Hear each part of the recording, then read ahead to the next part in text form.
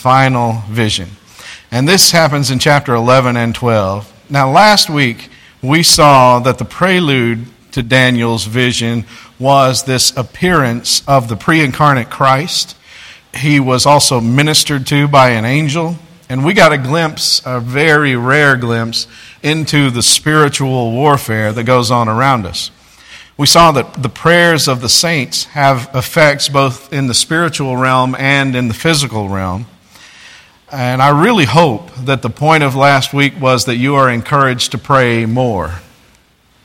The insanity and, frankly, the depravity that we see in our country is a spiritual battle that we need to fight in prayer. In my lifetime, this country has never needed prayer more than it does right now.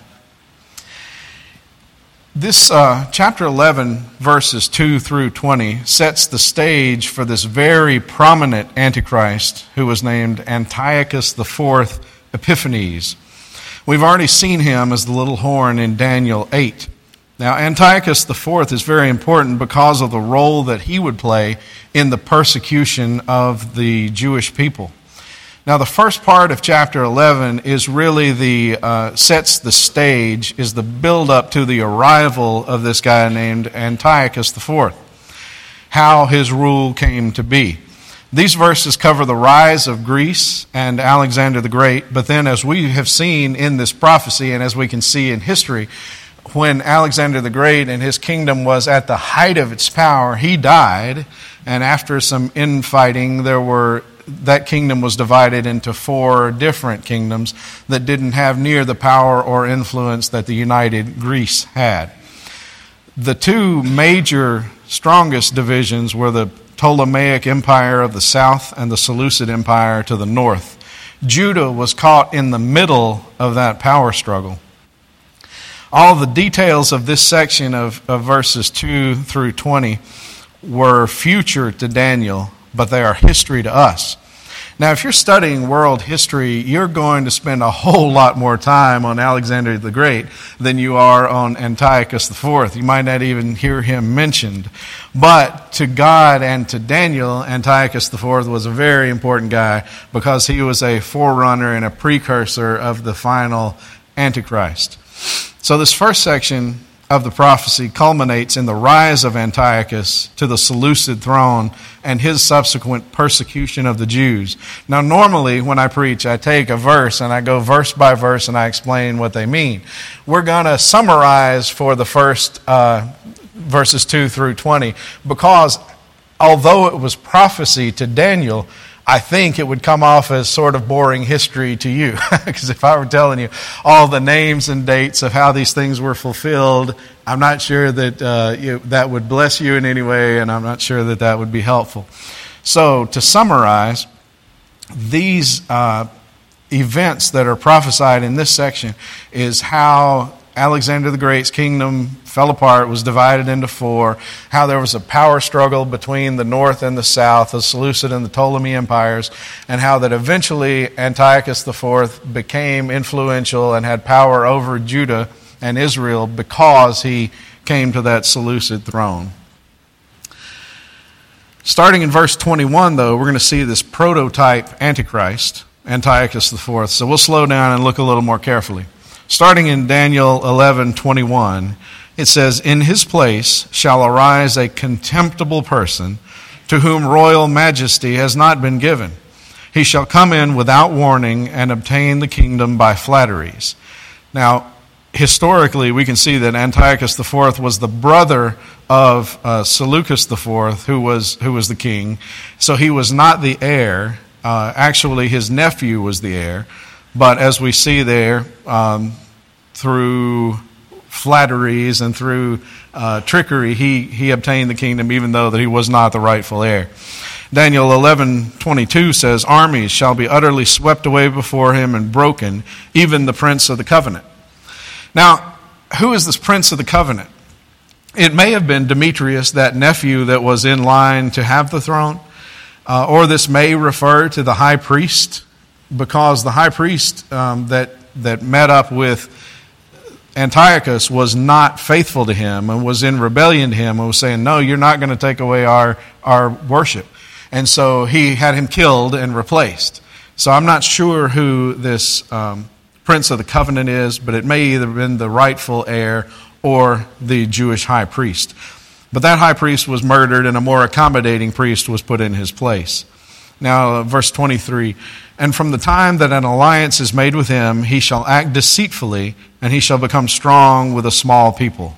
Without warning, he shall come into the richest parts of the province, and he shall do what neither his fathers nor his fathers' fathers have done, scattering among them plunder, spoil, and goods. He shall devise plans against strongholds, but only for a time.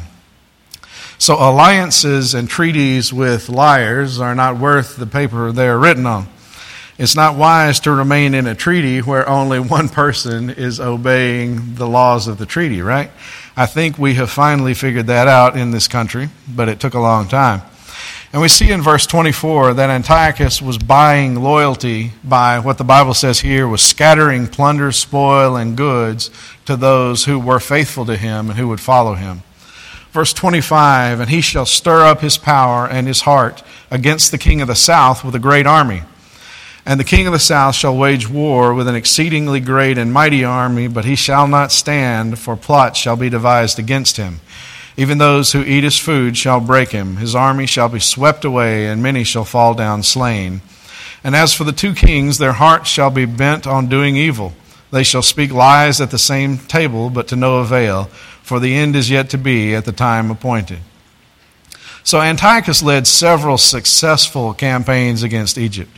Verse 27 tells us that these Seleucid and Ptolemaic kings came together to make an agreement, but they both were intending evil and speaking lies. So the outcome of that was nothing profitable.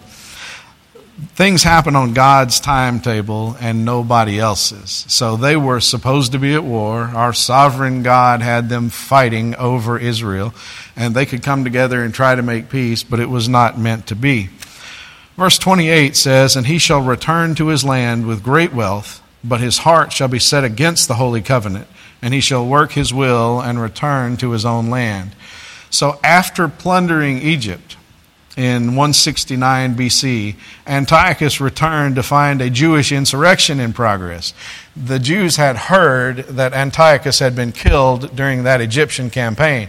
He had not. And so they started to rebel. And so when he got back, he put down that rebellion. According to 2 Maccabees, he killed 80,000 men, women, and children. And he looted the temple with the help of that high priest, that evil high priest that he had set in power. Verse 29 through 35, at the time appointed, he shall return and come into the south, but it shall not be this time as it was before. So he had done all these successful campaigns down into Egypt and had been victorious and had plundered Egypt and things were going well. So he said, that's a good idea, I'm going to do it again. But this time it did not end up well for him. Verse 30, for ships of Kittim shall come against him, and he shall be afraid and withdraw, and shall turn back and be enraged and take action against the holy covenant. He shall turn back and pay attention to those who forsake the holy covenant. Forces from him shall appear and profane the temple and fortress, and shall take away the regular burnt offering, and they shall set up the abomination that makes desolate.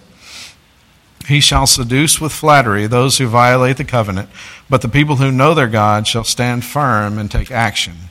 And the wise among the people shall make many understand, though for some days they shall stumble by sword and flame, by captivity and plunder. When they stumble, they shall receive a little help, and many shall join to them with flattery. And some of the wise shall stumble, so that they may be refined, purified, and made white, until the time of the end, for it still awaits the appointed time. Now, to explain what was happening there, I'm going to read you a little passage from a wonderful little commentary called Exalting Jesus in Daniel. We now arrive at the main point of the purpose of the verses of 21 through 35. It is without question and in many ways at the appointed time, as the God of history orchestrates his plan for his people. Antiochus once again launches a campaign against Egypt, which is the south. It's the south of Jerusalem. It's the south of Israel. And this Antiochus was up to the north. But this time things are different. This time will not be like the first. Antiochus encountered opposition from the ships of Kittim, or Cyprus, a Roman fleet that had come from Alexandria at the request of the Ptolemies. So the Ptolemies were down south, and they were tired of getting whooped on by the guys in the north, so they called the Romans, who were going to be the next. You know, we studied that statue, and we studied those different beasts, and we see that after Greece, the big world power was going to be Rome. So they were the up-and-coming power. So these guys in the south said, Rome, come help us from this guy attacking us. Antiochus encountered opposition from these Romans and this Roman fleet at the request of the Ptolemies. The Roman commander Gaius Popilius, met Antiochus and handed him a letter from the Roman Senate ordering him to either leave Egypt or deal with Rome. The Roman commander famously drew a circle in the sand around Antiochus and told him that he must give an answer before stepping out of the circle. Now that is humiliating right there.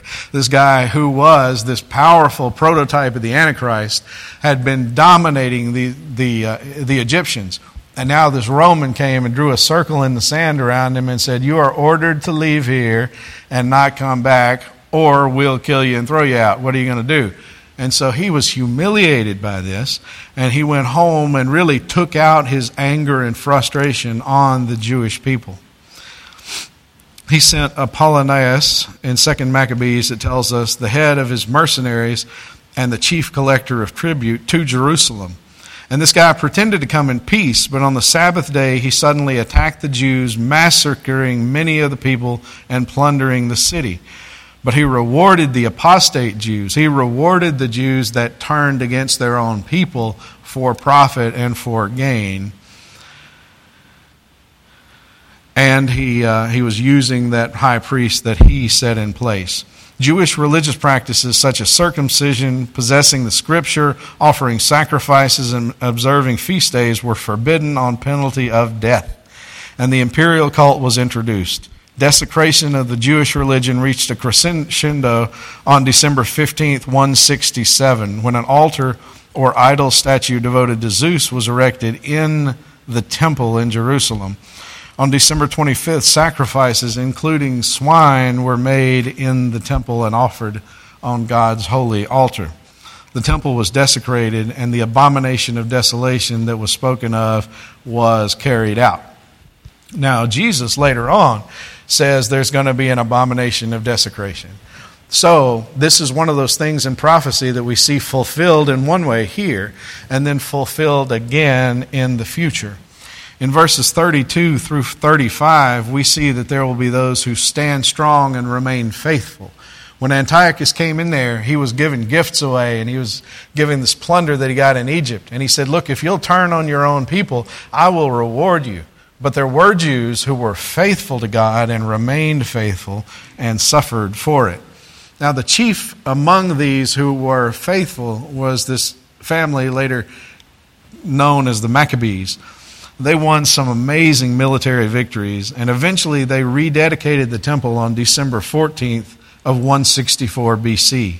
Now, the celebration of this event is still observed by the Jews today, and this is Hanukkah.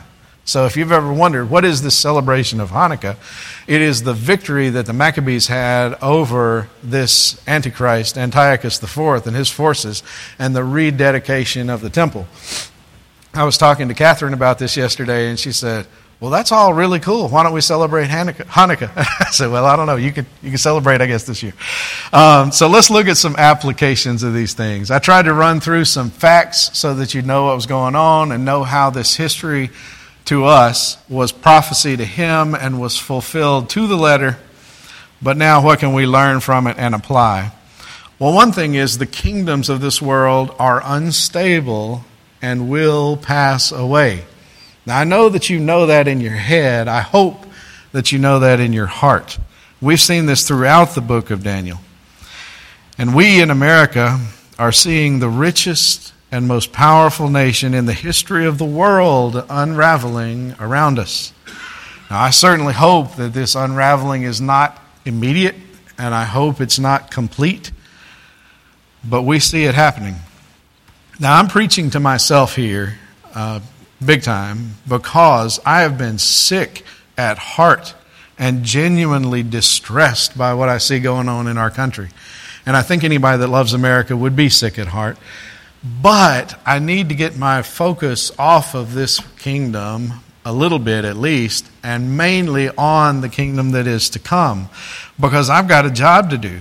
I am supposed to get the gospel to people and disciple people in the kingdom of Christ, and I can't do that if I'm focused on this world. And so I've got to watch a little less news.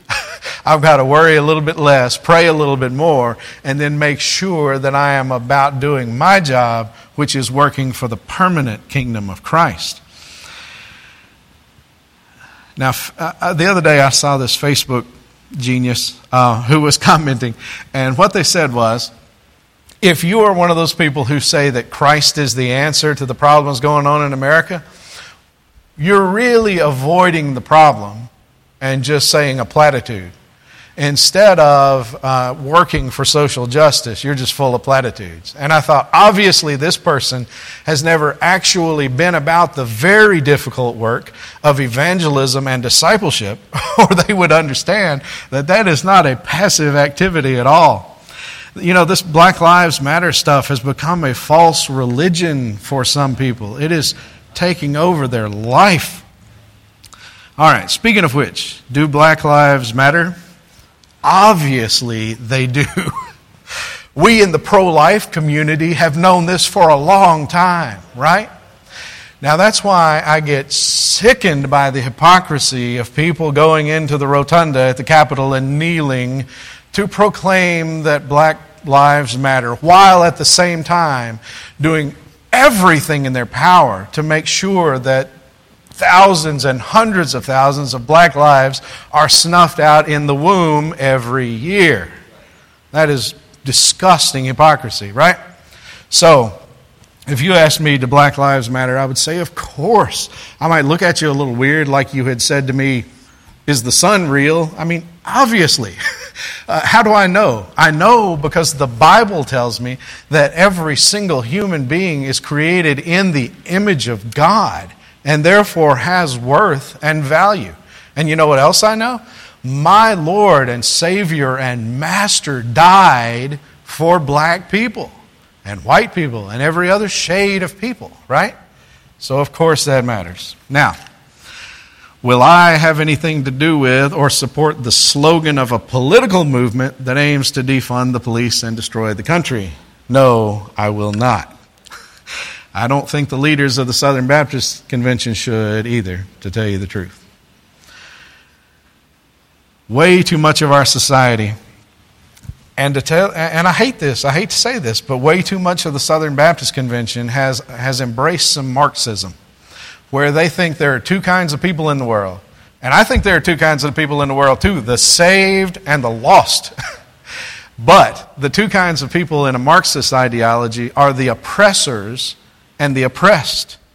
Now the problem with that is, if you are in the oppressor class, it doesn't have anything to do with personal action or personal behavior. You are simply guilty because of what you are. And if you are in the oppressed category, it has nothing to do with personal responsibility. You are innocent and victimized simply because of who you are. That is anti-biblical, right? And to the extent that the Southern Baptist Convention starts agreeing with that, we need to speak up.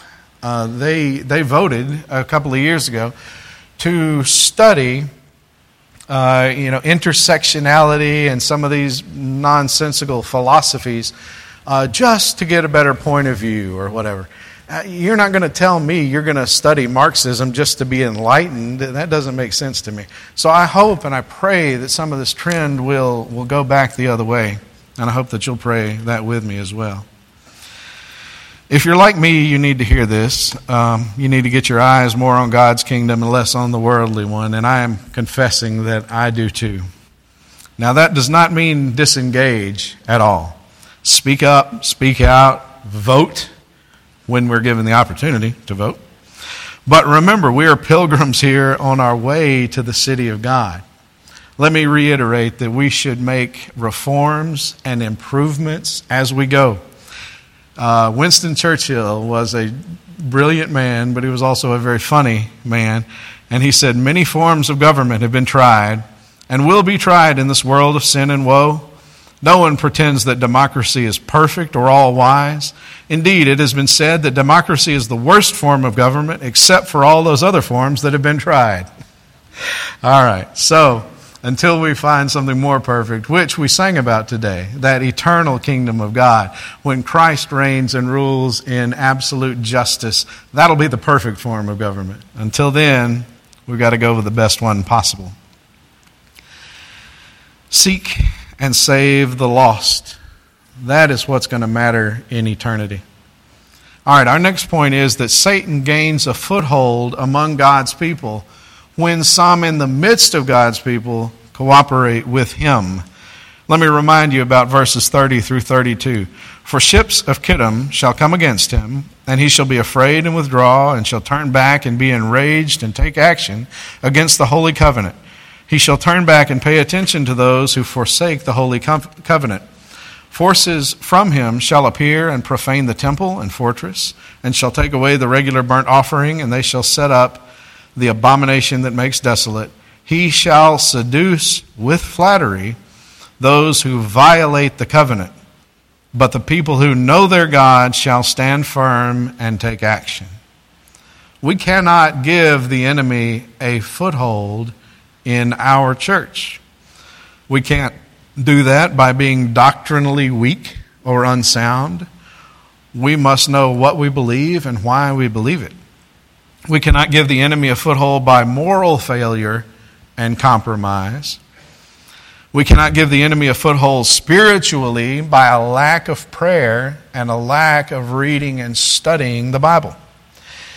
I hope, and obeying it, by the way. We don't just read it and try to understand it. We read it in order to obey it, right?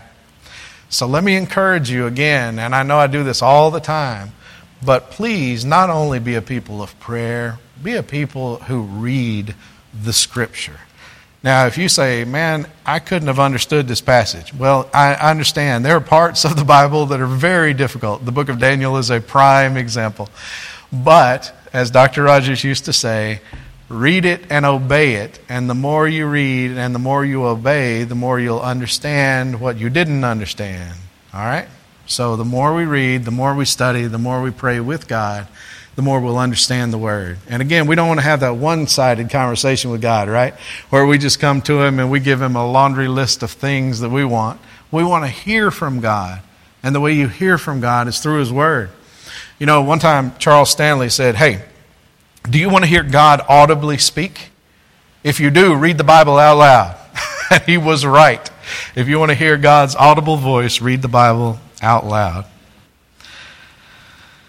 We have to be ready to defend the church. The Bible says the people who know their God shall stand firm and take action. The job of the shepherd is to feed and lead and protect the sheep. But when a wolf comes and gets after the sheep, we need to kill that wolf, right? Now, I'm not talking about killing people. But if, and really, to be realistic, when dissension, false doctrine, and that slow, deadly poison of apathy start creeping into the church, we need to do everything we can to kill it. If a wolf comes in and gets after the sheep, we need to realize it, recognize it, and kill it. All right, the next thing I want us to see is I want us to be encouraged by the fact that Satan will not be allowed to finally and fully overcome God's people. This has been the goal of every Antichrist that has ever come. Antiochus wanted to destroy the worship of God. Hitler certainly wanted to exterminate the Jews and destroy the worship of their God. This end times Antichrist that we'll see will indeed have the same goal, but they will all fail. So be encouraged by the fact that Satan will not be allowed to destroy the church. These Jews went through a terrible time of persecution and hardship, but they were rescued and they were preserved. Now, individually, we may not be rescued and preserved in this life. We know there are martyrs who die for their faith. And even individual churches aren't guaranteed to survive. You know, when we were talking about some different changes in our church, I would fairly often hear somebody say, we've been here since 1903, so there's no way we're going to die. Well, if you had been born in 1903, it'd be pretty likely that you'd be ready to die now, right? God doesn't promise to keep any local church healthy and thriving. As a matter of fact, in the book of Revelation, He promises to remove them if they represent Him poorly, right? So, we need to realize that it's not that He will preserve a local church, but that the church in the world will persevere until the of Christ. He will protect His church and cause it to go forward. Now, we can be part of that winning team, though. We can be part of that victorious people. The next thing I want us to see is that God sometimes uses trials to refine His people. Daniel 11, starting in verse 35, or just verse 35, it says, "And some of the wise shall stumble, so that they may be refined, purified, and made white, until the time of the end, for it still awaits the appointed time." And then in Romans 8:28, we get this wonderful assurance, and we know that for those who love God, all things work together for good, for those who are called according to His purpose. Is every individual thing that happens good? Well, no, not necessarily. But God, in His sovereignty, can work everything together for good, for your good and for His glory. And then in Romans 8:38 through 39, which is just 10 verses later, after he says all things work together for good, he says, "For I am sure that neither death, nor life, nor angels, nor rulers, nor things present, nor things to come, nor powers, nor height, nor depth, nor anything else in all creation will be able to separate us from the love of God in Christ Jesus our Lord."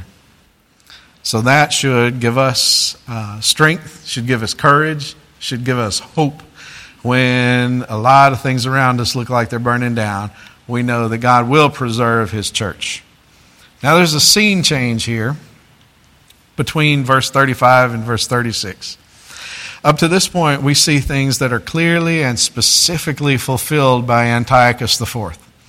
Now we'll shift to his later counterpart, which is the end times Antichrist. Are there obvious markers in the text of a scene change? No, there aren't. I wish I could tell you, oh, well, in the Hebrew, we see that there's a scene change because of this or this. There is not an obvious change.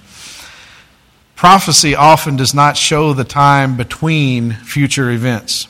You know, the Jews who were eagerly awaiting the Messiah did not expect a first and second coming, right? They expected Messiah and that He would take care of business and everything would be done when Messiah returned. They couldn't see the gap between His first coming and His second coming, and that is a characteristic of biblical prophecy. If you were to look into the far distance at two mountain peaks, now we got to imagine that in Mississippi, but imagine we were looking into the far distance and we could see these two mountain peaks.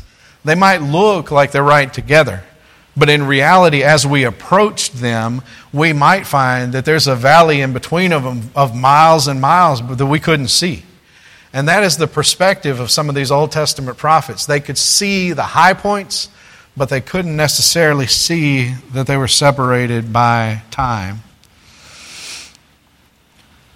The Antichrist, we see, will deify himself. In verses 36 and 37, it says, "And the king shall do as he wills. He shall exalt himself and magnify himself above every god, and shall speak astonishing things against the God of gods. He shall prosper till the indignation is accomplished, for what is decreed shall be done. He shall pay no attention to the gods of his fathers, or to the one beloved by women. He shall not pay attention to any other god, for he shall magnify himself above all." All right, that's kind of weird, that one beloved of women thing, and it's very difficult to translate. And if you look in different translations, you'll see some pretty different ideas spread out there. So I'm going to throw out some speculation that I found interesting, and you take it for what it's worth. Some commentators see verse 37 as hinting as a possible ethnic Jewish heritage for the Antichrist. That makes sense to me. Now we know he's not going to come from Jews. He's going to come from, eventually a Romanesque empire or a descendant of the Roman Empire. But might he be ethnically Jewish? They bring up. Well, if he is going to, pretend to be the Messiah, then that would certainly make sense, because there couldn't be a Roman Messiah, right? Now, I don't know if any of this is correct, but the one beloved by women may refer to the Messiah as the hope of Jewish women. The Jewish women hoped to be the mother of the Messiah. And so that may be what that's talking about, but I don't know. I found it to be interesting speculation. In verse 38, it says, "He shall honor the God of fortresses instead of these, a God whom his fathers did not know. He shall honor with gold and silver, with precious stones and costly gifts." So this Antichrist's core belief and mode of operation is going to be that might makes right. He is going to conquer, and he is going to do what he wants to do. He will dominate and subdue through military power.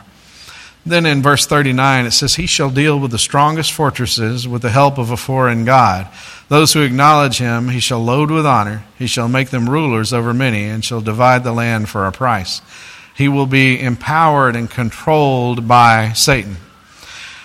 At the time of the end, the king of the south shall attack him, but the king of the north shall rush upon him like a whirlwind, with chariots and horsemen, and with many ships, and he shall come into countries, and shall overflow and pass through. He shall come into the glorious land, and tens of thousands shall fall, but these shall be delivered out of his hand, Edom and Moab and the main part of the Ammonites. He shall stretch out his hand against the countries, and the land of Egypt shall not escape. He shall become ruler of the treasures of gold and silver and all the precious things of Egypt, and the Libyans and the Cushites shall follow in his train. But news from the east and the north shall alarm him, and he shall go out with great fury to destroy and devote many to destruction. And he shall pitch his palatial tents between the sea and the glorious holy mountain. Yet he shall come to his end with none to help him. Now, this end times Antichrist is going to win many military victories. Verse 41 tells us that tens of thousands in the glorious land, and of course the glorious land there speaks of the land of Israel, will be killed. Verse 45 tells us that he will set up his camp and his headquarters in Israel. Yet he shall come to his end with none to help him. Isn't that kind of anticlimactic there? Now, what about this nail-biting ending where he and Jesus fight to the death at the Battle of Armageddon? Well, it's not going to be much of a fight. It won't go 10 rounds. It won't even go 1 round. When he comes up, and this is a guy who has won all these military victories. He is powerful. He is influential. He is conquering the whole world. And yet, when he faces our king, he won't even be able to put up a fight. When they were filming Raiders of the Lost Ark, I have heard this story that there was this guy who came out with a sword, and he was going to fight with Indiana Jones, right? And Indiana Jones has this whip, and the guy has the sword, and it's this big build-up to this epic scene. And the way I heard it, Harrison Ford was kind of tired. He'd been shooting all day, so he took out his gun and shot the guy. And they thought that was so funny that they put it in the movie, right? So big climactic thing where there's going to be this huge battle and it's over. Well, that's going to be the same with the Antichrist. There's not going to be even a fight. Ultimate victory belongs to Jesus. Let me ask you, do you belong to Jesus? Let me tell you how you can. So this one that we've been studying, this vision last week that we saw of the pre-incarnate Christ in all his glory and his majesty, this one who, when he appeared to Daniel, Daniel was stricken to the point that he fell on his face asleep. He couldn't handle this vision. We saw the beloved apostle John, who had spent years and years with Jesus, had reclined on him at dinner.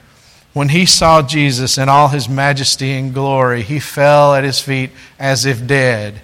This same one who is going to come and destroy the Antichrist as easily as you and I could blow out a match, he came to this earth born as a little baby in the humblest of circumstances. And he lived a life of perfection that you couldn't live. And then he died a death that you and I deserved in our place, so that not only could we be forgiven, but we could be granted his righteousness. That's the most amazing part of this thing. Not only are we free from guilt, we are given the righteousness of Christ.